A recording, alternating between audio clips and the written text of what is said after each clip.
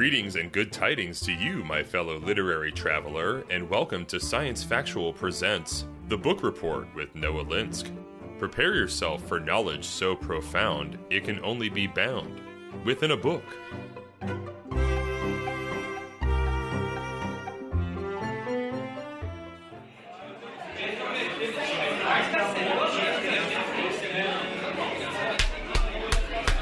Alright class, everybody settle down and get your book reports out.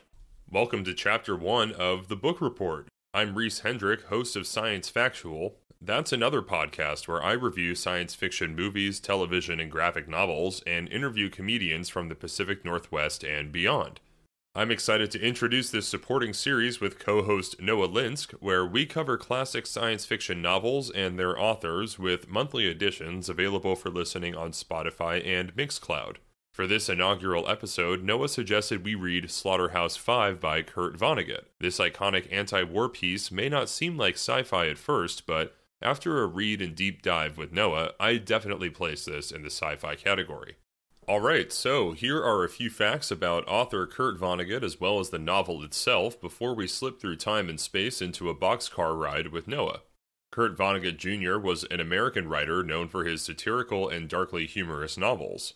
In a career spanning over 50 years, he published 14 novels, 3 short story collections, 5 plays, and 5 nonfiction works, with further collections being published posthumously. His death occurred in 2007 when he was only 84 years fun.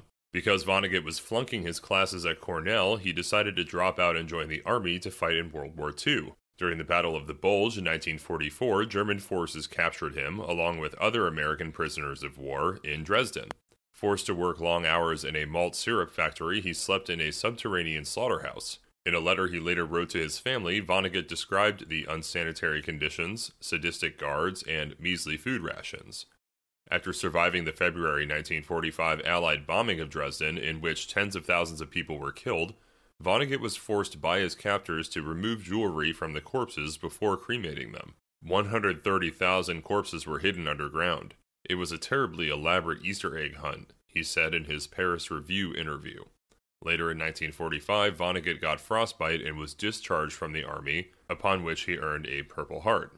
Over 2 decades later, in 1969, Vonnegut published the best-selling novel Slaughterhouse V, which gave readers a fictionalized account of his wartime imprisonment. He later said that only one person benefited from the raid in Dresden.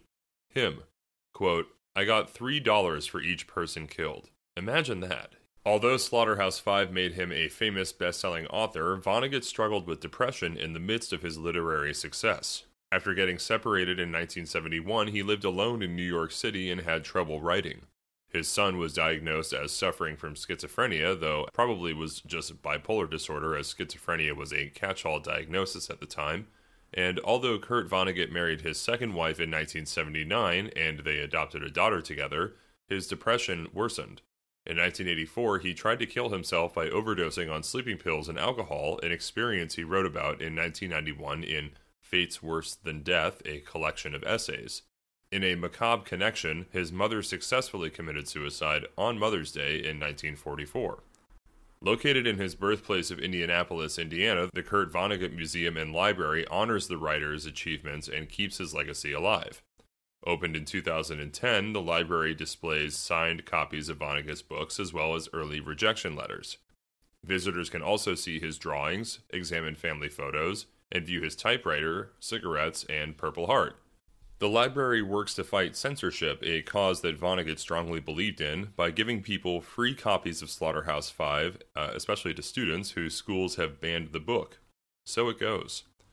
After repeated and failed attempts to start his Dresden book, Vonnegut finally began what would become Slaughterhouse V during a 2-year teaching stint at the University of Iowa Writers' Workshop. He had stopped writing fiction and was in a considerable funk when he accepted the invitation offered by his former editor George Starbuck, who was a full-time professor of English at the university.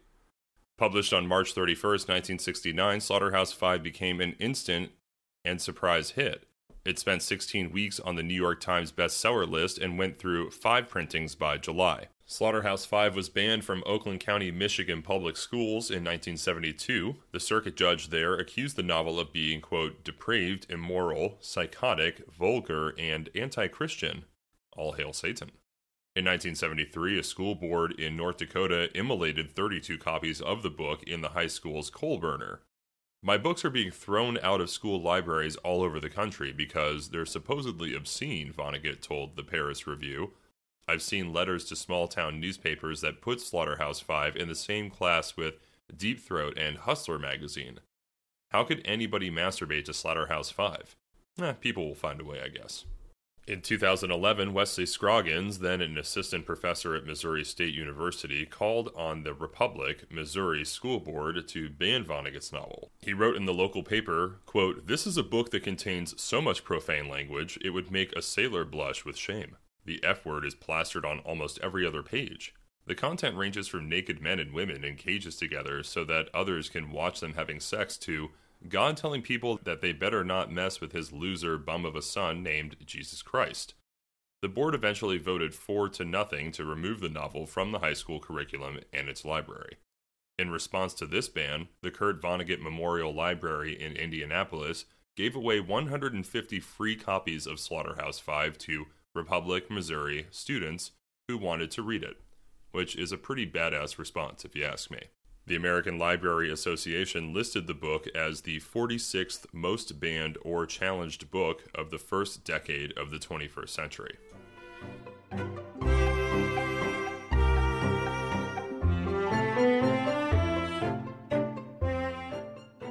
Noah and I met up before the Firkin Tavern comedy open mic to discuss the novel before hitting the stage there, so without further time slipping, let's get into it.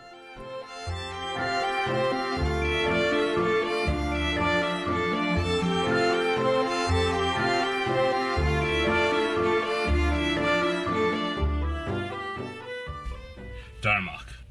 And Jalad at Tanagra. Sokath, his eyes uncovered. The river Tamok, in winter. Billy Pilgrim had become unstuck in time. Kurt Vonnegut died in 2007, so it goes. This was a few years after my high school English teacher, Tess Barnes-Dunn, had recommended the book Slaughterhouse V to me, Noah Linsk. Back then, the current edition of Vonnegut books all had this big stylized V on the front for Vonnegut. The V also resembled a Roman numeral, Funf, 5, like the number on the slaughterhouse. The edition Reese and I read, the modern one, the current one, is a plain red book with a skull and crossbones on the cover. They started putting these out right when Vonnegut passed away. I like these editions, but I like the old ones better. So it goes. Now I have a copy of Breakfast of Champions in the old style. A former coworker called Audrey gave it to me. The V doesn't fold into the name in the same way. One could try Breakfast of Champions, but I think it's clearly better not to. This is how Kurt Vonnegut described the Tralfamadorian way of telling stories. There isn't any particular relationship between the messages, except that the author has chosen them carefully so that, when seen all at once, they produce an image of life that is beautiful and surprising and deep. There is no beginning, no middle, no end, no suspense, no moral, no causes, no effects. What we love in our books are the depths of many marvelous moments seen all at one time. Slaughterhouse V is a wonderful book to start off a series examining science fiction books because it is told in the Tralfamadorian way. It is a difficult novel to discuss well because it is more of an experience than it is a story. It invites you into Billy Pilgrim's brain, into a Tralfamadorian conception of time. This is a picture of an asshole. Indeed it is. Between February 13th and 15th, 1945, the British and American Air Forces firebombed Dresden, Germany. The bombing is still controversial today. It's not clear what, if anything, the objective of the bombing was, but something like 25,000 civilians died. Kurt Vonnegut was there, held as a prisoner of war, 60 feet underground in a converted slaughterhouse. When he got back from the war, Vonnegut worked as a journalist and a technical writer before, in 1951, diving headlong into an 18-year struggling writer period, producing several volumes worth of short stories and 5 novels. Of the novels, I feel the need to shout out Sirens of Titan, 1959, for featuring a species of aliens called Tralfamadorians, but bearing no relationship whatsoever to the Tralfamadorians of Slaughterhouse V. The first chapter of Slaughterhouse V is told from Vonnegut's perspective in this period. He knows he wants to write a book about his experiences as a prisoner of war, but he doesn't know how to tell the story. He goes to the house of an old army buddy, Bernard V. O'Hare, and has a conversation with the friend's wife about how she doesn't like war fiction which glamorizes wars in which children, like her own children, die senselessly.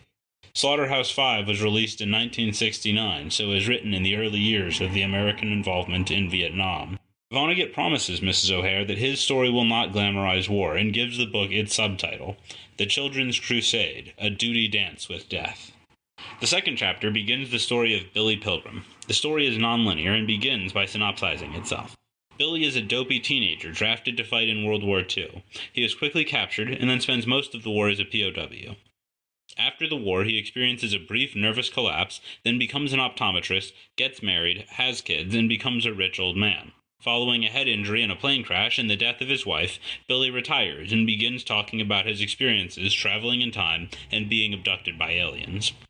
From here, the story bounces between scenes of his experience as a POW, based on Vonnegut's own, interspersed with other scenes from Pilgrim's life, and his time abducted into an alien zoo, where he is mated with adult film star Montana Wildhack. The Tralfamadorians explain their nonlinear perspective of time to Billy. The Tralfamadorians see all of time at once in a way that rules out free will. Saying that people have no control over events, the Tralfamadorians recommend that Billy spend his attention thinking of happy moments as the Tralfamadorians do. Billy, rather, lives his life thinking constantly about the war and Dresden, flashing back to show his story bit by bit, even as the reader already knows how it's going to end. How you doing, Reese? Hey, I'm doing great, Noah. Hey, well, we're on the book report. We're on the book report. We're on the book report now, baby, and okay, I am super. Thanks for helping me film the book report or whatever. Not film it. What do you call this thing? This is an audio recording. This is an audio recording. Interesting. So it's just sound. I'm going to put you at 12% too high for this. No, I'm doing well. Are you kidding? I'm crushing this. No, you're doing great. I'm doing great. This is going so well. This is going great. So well. High five us. High five us. Fantastic. Hi, Slaughterhouse V us. Hi, Slaughterhouse V us. I'm very excited to talk about this book. Thank you for recommending it. Yeah. It's the first time that I've read it, and it is a fucker. Yeah, so I guess as I write this, there are squirrels fucking outside my window. Now we've made eye contact. I'm glad everyone seems to be having a good spring.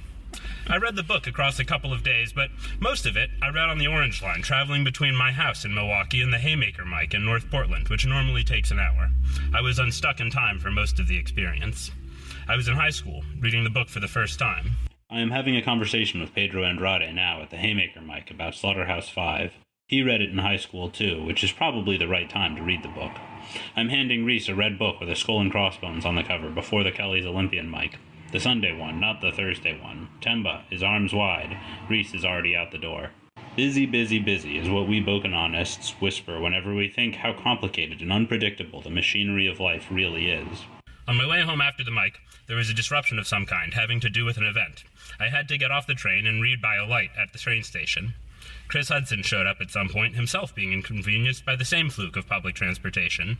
Eventually, I was forced to put the book away and pay attention to my surroundings to get home. Still, reading while driving would have been worse. I am recording a podcast with Reese Hendrick.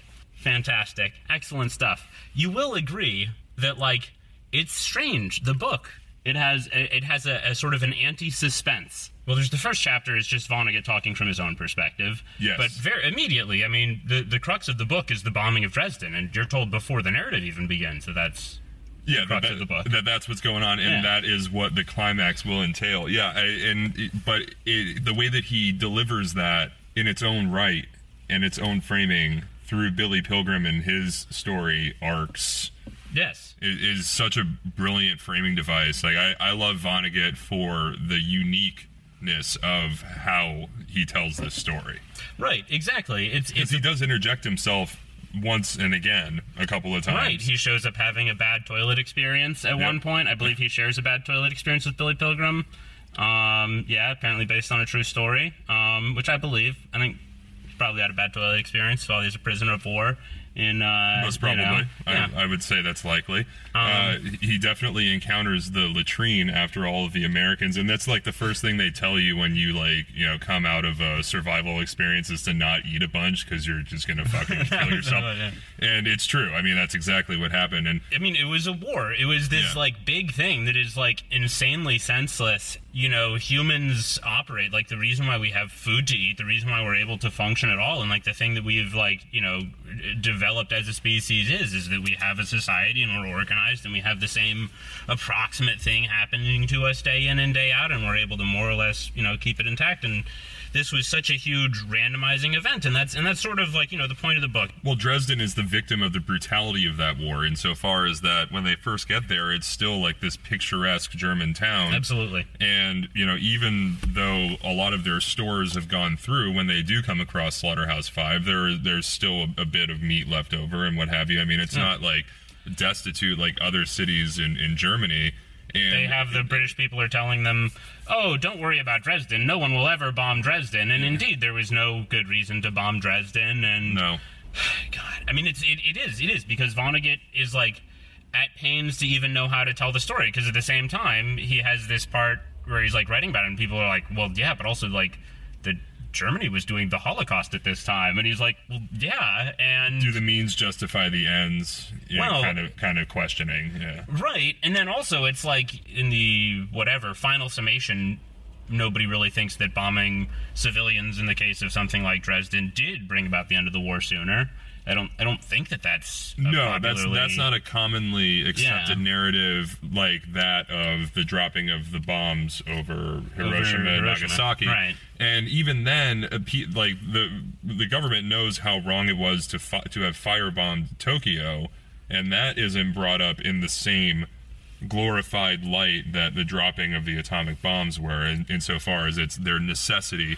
Even though Japan was set to capitulate at Potsdam, like basically to all of our conditions, we dropped the bombs because we had them, and it was a show of force. I mean, it was much like Dresden. It wasn't necessary. It had no military strategic importance, really. Right. Broadly, what I would say is this is a theme of the book: is that like war is like totally senseless, and and that none of it is happening for a reason, and that all of it is absurd. The final word that Vonnegut says on all of it, or whatever, he puts in the mouth of a bird, because he says after all the bombing is done, there's no one left for the birds to comment, and what do they have to say? Right. Pooty-wee. Yeah, exactly. It's such a dark commentary about the brutality and finality of decisions made during war and how people are reduced to figures and statistics. Right. And, so this is one thing that I wanted to, I was going to bring up in Conspiracy Corner, but I guess I'll just like bring it up now, because we're just living in anarchy here. Mm-hmm.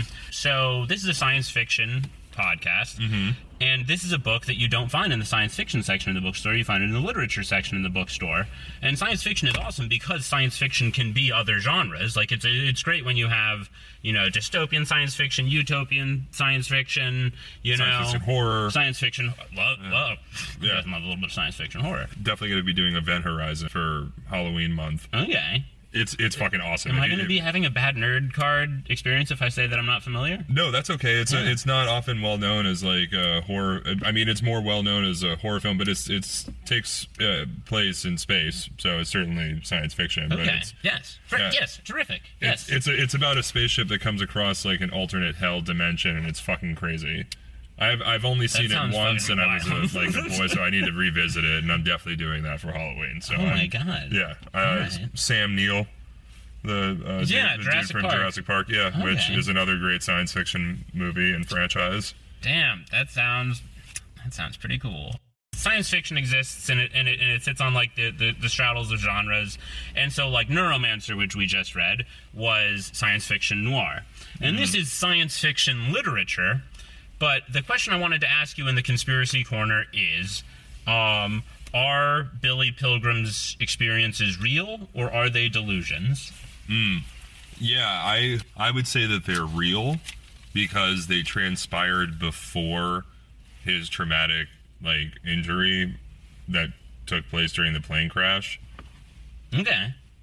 And his sliding through time, it's not like he read a bunch of pulp fiction and science fiction and short stories and was heavily influenced by those. Sure, yeah. Although there was Kilgore Trout, but the events of his books aren't. I mean, there were some coincidences. Yes, but I don't think that they, definitely laid out all of the potential, if we're saying that it's all, in his head or hallucinations or what have you, then yes, then they were definitely sourced from something. But there are things that transpire, like the movie actress Montana Wild Hack.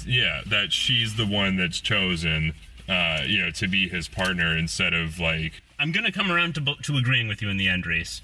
But let me play devil's advocate here, because the argument that Billy Pilgrim is hallucinating is that he is introduced to science fiction books by Elliot Rosewater. Right, in the hospital when they're convalescent. Right, who is his roommate in the hospital. No, not in the hospital, in the psychiatric hospital when he's in optometry school. Oh, that's right, when he has the breakdown. He has the breakdown.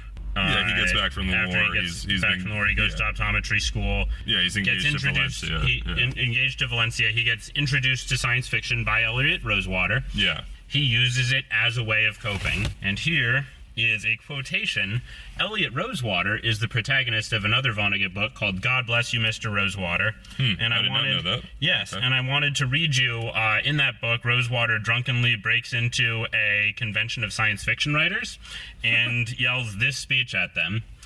He says, "I love you, sons of bitches. You're all I read anymore. You're the only ones who will talk all about the really terrific changes going on. The only ones crazy enough to know that life is a space voyage, and not a short one either, but the one that'll last for billions of years, and the only ones with guts enough to really care about the future, who really notice what machines do to us, what wars do to us, what cities do to us, what big, simple ideas do to us, what tremendous misunderstanding, mistakes, accidents, catastrophes do to us. You're the only ones zany enough to agonize over time and distance without limit, over mysteries that will never die, over the fact that we are right now determining whether the space voyage for the next billion years is going to be to heaven or hell."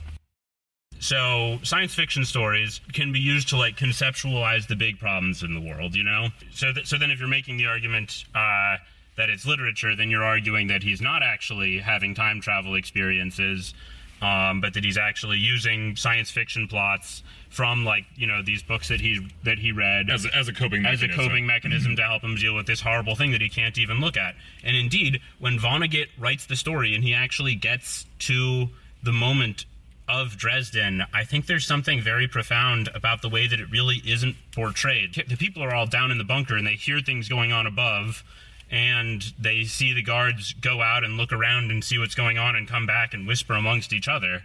It's not an action scene. In no sense is it an action story. Yeah, they're not watching the actual city go up in flames from a distance or something on a ridge, with a perfect vantage point. But so okay. The thing itself is obscured. But to get to your point though about whether or not Billy Pilgrim's experiences are real or imagined. Right. I think that they are real because they started transpiring before he even encountered any sort of science fiction. Well, he never started talking about it until after he got a head injury in a plane crash, is the other part of the argument, if you're trying to argue that it's... But, okay. If we were to take him at his word, though, if we were to take Billy at his word... Yes. That he had out-of-time experiences during the Second World War, then it would be. If we experience it as he does, then we would. But the reason why I think that Billy Pilgrim's experiences are real is that because if Billy Pilgrim's experiences are hallucinations, then it's a work of literature, and if Billy Pilgrim's experiences are real, then it's a work of science fiction, and it was correct for me to bring it on this podcast. And if his experiences are hallucinations, then I was unreasonable. So, logically, I find that I have to actually be on the sake of your own presentation. For my presentation, for the purpose, the editorial position of this program is that the experiences are real, and that anyone who says differently is a heretic. I don't only naturally agree with you, but I feel like I'm forced to agree with you at this point. Or else. Or else. Yeah. So yes, I agree. Okay. Fantastic. We're definitely on the same page. I agree. Billy Pilgrim's experiences are real. Okay. Cool. Yes. That was one of the important things that we needed to get established. So Reese, I told you that story about me reading it on the train. How'd you read the book? I read the book on a plane. on trains and in automobiles. Oh my God. Yeah, I pulled a full-on John Candy. That's remarkable. And read this thing. So I recently traveled with Kyle Adams to New York and Florida to do a series of broadcasting gigs, and sweet. We did a bunch of comedy shows. Oh, this was the picture of you on the roof in New York. Yes. Ah, yeah. No, it was a super rad time. Right, yeah. And in between all of that, I had two books with me. One was The Anatomy of Motive by the Mindhunter guy, and the other one was your copy of Slaughterhouse V. And on my way back, I had a bunch of airplane time and transit train time, so was totally involved in it. I read it in a day. Yeah. Transit is such a good time to read in general. Absolutely. It's so wonderful. It's, oh my God. I couldn't agree more. Yeah. And that's really what it's there for. No, absolutely. And it's so much better than like being on your phone and like watching your battery drain while you play a game that makes you hate yourself. Yes. And like, and this one's kind of a mind fuck, right? oh yeah, it's definitely engaging. Yeah. You know, like sometimes if the subject matter is super involved, or like I've glossed over earlier parts of a story, and then all of a sudden those elements are super important to the plot arc, and like I have to go back and read it.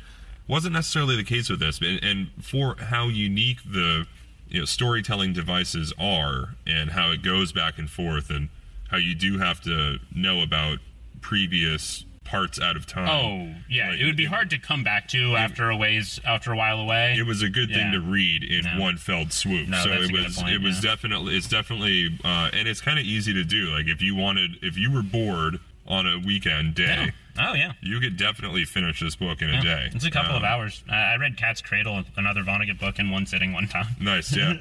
This book in particular was such a great flow that I never felt like I had to be like, okay, wait, what happened there again? Right. Even though it's such out there content, like time slipping and existing in multiple dimensions, and like the way that the Trefalmadorians perceive us. You mean like the thing where like you're like on a track and you have like a pipe welded to your head and you're looking out of it? Right. Yeah.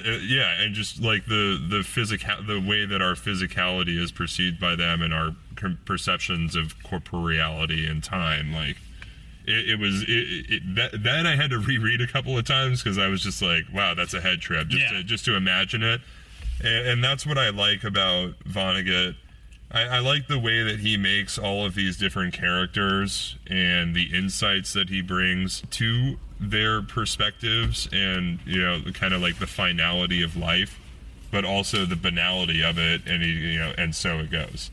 Yeah, no, and so it goes. Yeah, absolutely. Like it's the collection of images that are just like pulled from other places to create an image of grappling with this thing that's like, horrible at a way totally out of proportion to human reality, and like it's supposed to be foreign, and to have to live in the conditions that were being portrayed. I mean, I was trying to put because I've been cold, but not to the point where like I was wearing shoes that are falling off of my feet, and I'm now walking miles and miles on bare feet in ice. Like, that's not something that I've ever had to experience. Right. Well, I really identified with the bum on the train. That he sees a bum on the train who keeps going like, "Oh, this ain't bad. Oh, you don't know what bad is. I've been in worse places than this." Yeah. And then the bum dies. Like he dies saying that. His last words are, "I've had worse." It's like, all right, buddy. Well, that's my vibe. I'm oh shit. So Reese, who do you think this book is for? I would say this book is for anybody who is kind of like, they don't necessarily like hard science fiction.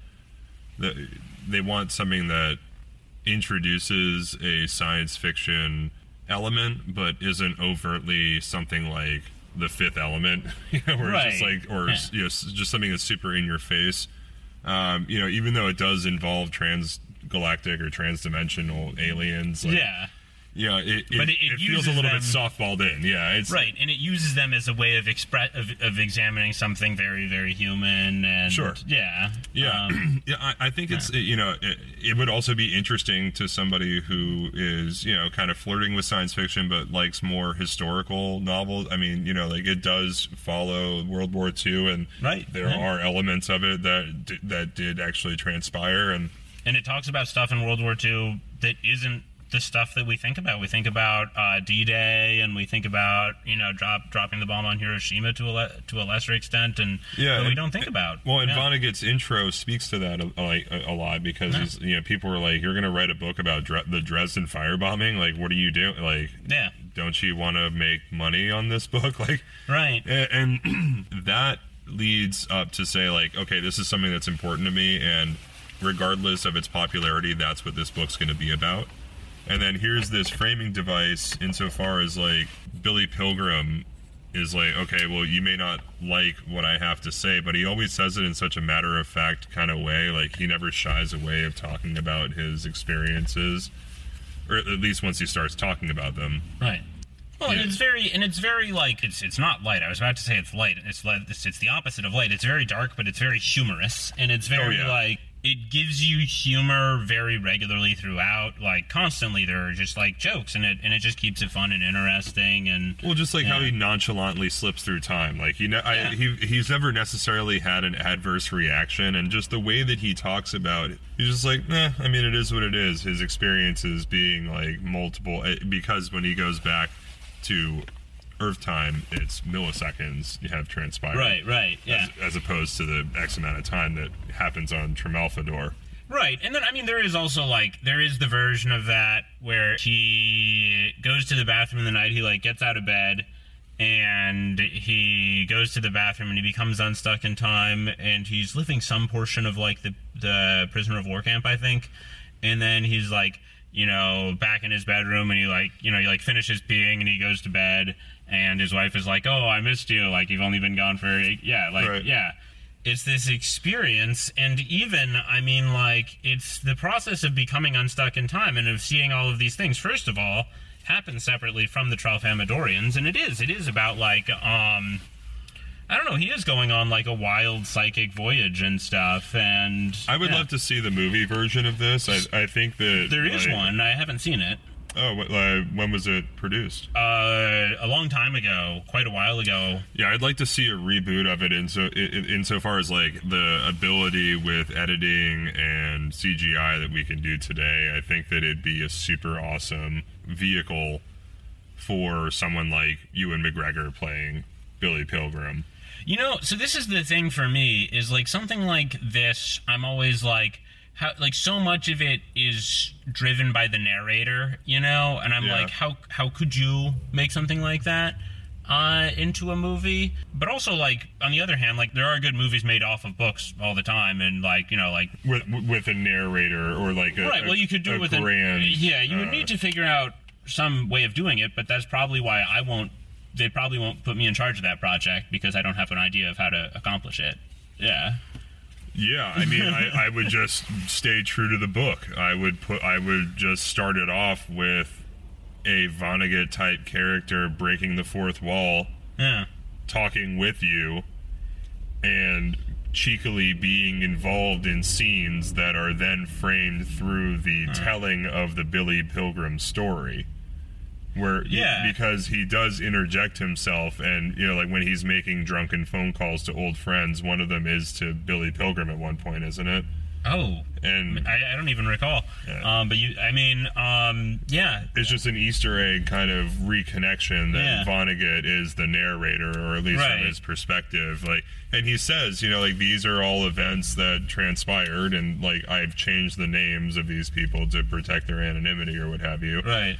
I think they're just straight up following the framing of the book would make for a great movie. Yeah. Well, and so I know there is a movie. I know that Vonnegut said that he liked the movie. Okay. So I'll have to check it out. Yeah, it can't have been bad. I didn't go to the effort of tracking it down, but I'm sure that it's available because the internet is the internet.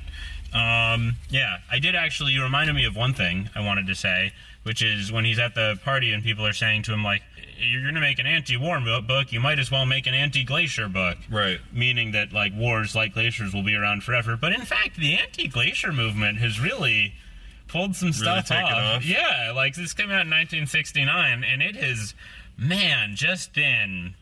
Oof. I'm not anti-glacier. I'm pro-glacier. Or I'm glacier. I would consider myself a glacier moderate. I like there to be glaciers, but not everywhere. But I gotta say, like, the anti-glacier movement, man, they have had a productive 50 years. Man, oh man. So it looks like the movie was made in 1972. It has an 82 on Rotten Tomatoes. That's good. That's pretty damn good. But it's from his home in Ilium, New York, optometrist Billy Pilgrim, played by Michael Sachs, narrates the tale of how he came to be, quote, unstuck in time. Okay. So they just skip the Vonnegut framing and go straight to from Billy's perspective. Yeah.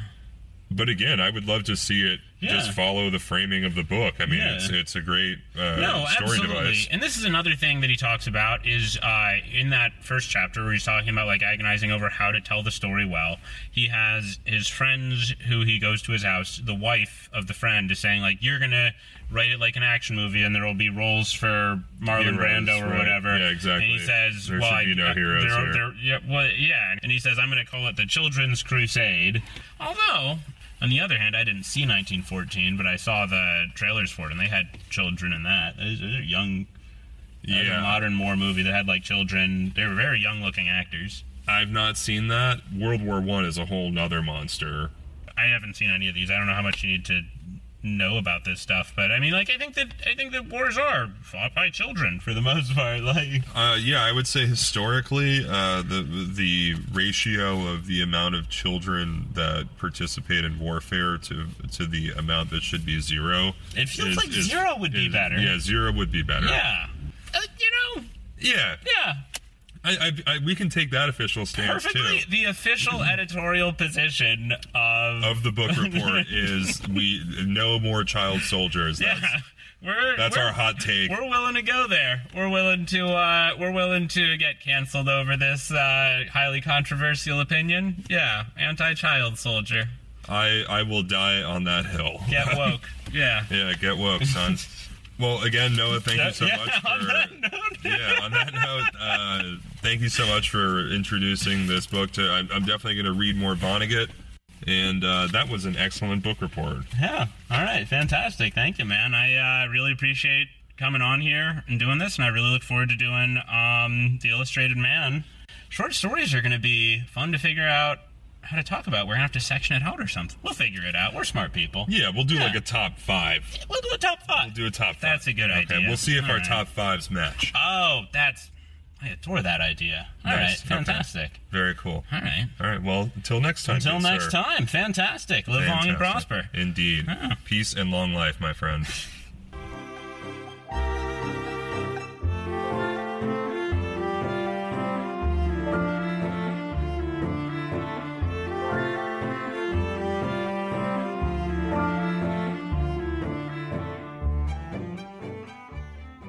Always fun meeting up with Noah to talk sci-fi. Before we move on, I'd like to acknowledge the sources for today's facts, which are mainly Wikipedia and mentalfloss.com.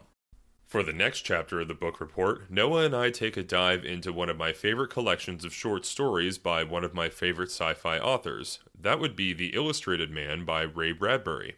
Most people know him for Fahrenheit 451 and The Martian Chronicles, another great collection of stories. But The Illustrated Man contains some of the best sci-fi short stories ever written, and I'm stoked to get into that with Noah for the next chapter of The Book Report. Until then, I encourage you to pick up a book and take a trip into the world that exists there within. You may find something you didn't even know you were looking for.